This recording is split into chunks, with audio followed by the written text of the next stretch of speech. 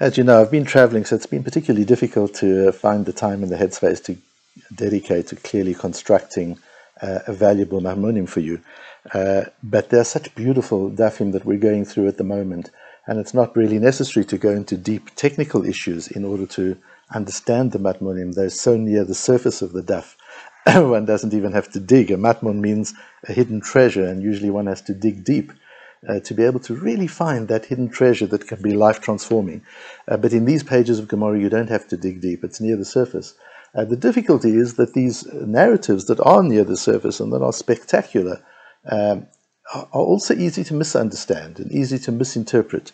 For example, we're going to learn one on Daf Chaf Amud Aleph and Bet, 20a and b, about which so much has been written, both in the time of the Rishonim and the Achronim, and modern writers as well. And some of it is very important writing, and some of it is trivial and nonsensical writing. Some of the more recent writing that various people have attempted in order to explain the story. And so what's important is just to hear the story and to understand what are the key issues that have to be clarified in the story, and let's try and clarify those key stories. The Gemara had been talking about the difference, the metaphorical difference between the cedar tree, which is tall and strong, powerful, and the reed, which grows by the river and is flexible and somewhat lowly. And the Gemara says that sometimes we see cases where, in the case of Bilam, for example, who blesses the Jewish people using the cedar tree as the example, and it's not really a blessing. There's negativity in that. And yet, on the other hand, we have cases of a reed being used as a metaphor for the Jewish people, and there's merit in that, there's value in that. And the Gemara goes on to tell the story of Rabbi Elazar ben Rabbi Shimon. And we don't know if it was Rabbi Elazar ben Rabbi Shimon or it was Rabbi Shimon ben Rabbi Elazar. It doesn't really make a difference. Both of them were extremely great people. Rabbi Elazar ben Rabbi Shimon is the son of Rabbi Shimon ben Yochai, the real author of the Zohar, and his son, Rabbi Elazar, appears many times in the Zohar, and he has conversations with his father that are recorded. One of the greatest of our Tanaim towards the end of the period of the Tanaim. And if it's Rabbi Shimon ben Rabbi Elazar, then Rabbi Shimon ben Elazar, then it is a Talmid of Rabbi Meir, a student of Rabbi Meir, an equally great personality. It's important to understand the greatness of this person.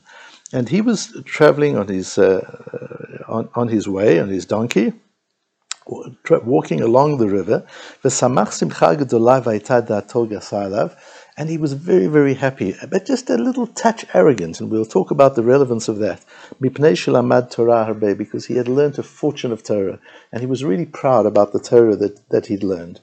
As he's going along the way, he meets a man who is mechoar biyoter, very strange Gemara, an extremely ugly person. Amar lo shom alecha Rebbe, and this ugly person sees the great Rabbi Shimon ben Elazar, the great Rabbi Elazar ben Rabbi Shimon going by, and says to him, Shalom Aleichem, he greets him. V'lo hichzir lo, and Rabbi Elazar ben Rabbi Shimon doesn't respond to him, doesn't answer his greeting, but says to him, Amar lo, Reka, you empty-headed person, Kama mechoar, if you are so ugly, Shema kol b'nei Yercha mechoarim k'motcha, are all the people in your city as ugly as you? And he answers, Amar lo, he says, Eini yodea, I don't know whether they are or not. But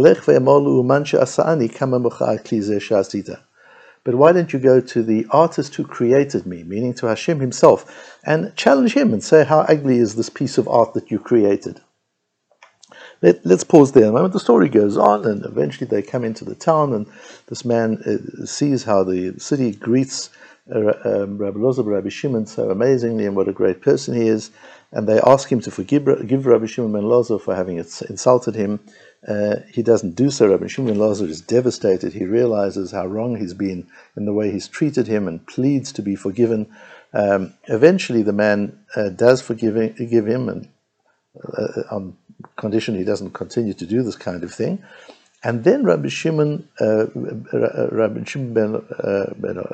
ben Rabbi Shimon teaches the world a principle that we use and that we quote, and he says, "La'olam yehei adam rach kekaneh va'al yehei kasher ke'erez." Always be flexible like a reed, and not rigid like a cedar tree. And that's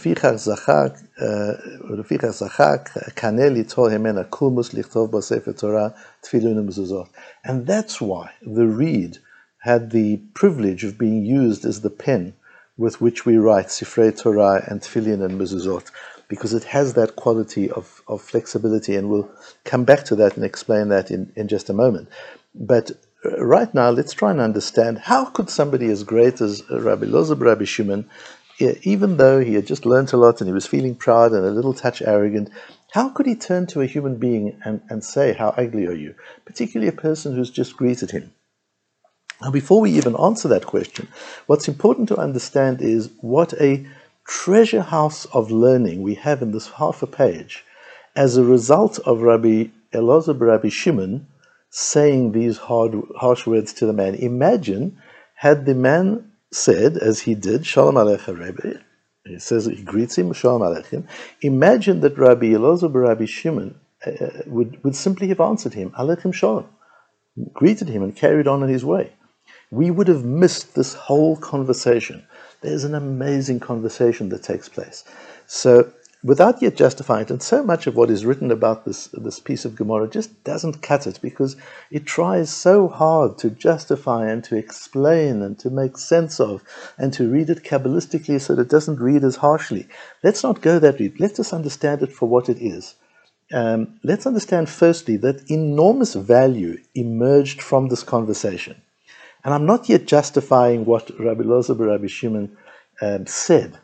I'm simply saying that had he simply returned the courtesy and greeted the person, we wouldn't have had this rich, deep, wonderful conversation that leads into this understanding that Rabbi Elazar ben Rabbi Shimon leaves us with, that one should be flexible like the reed and not rigid like the cedar.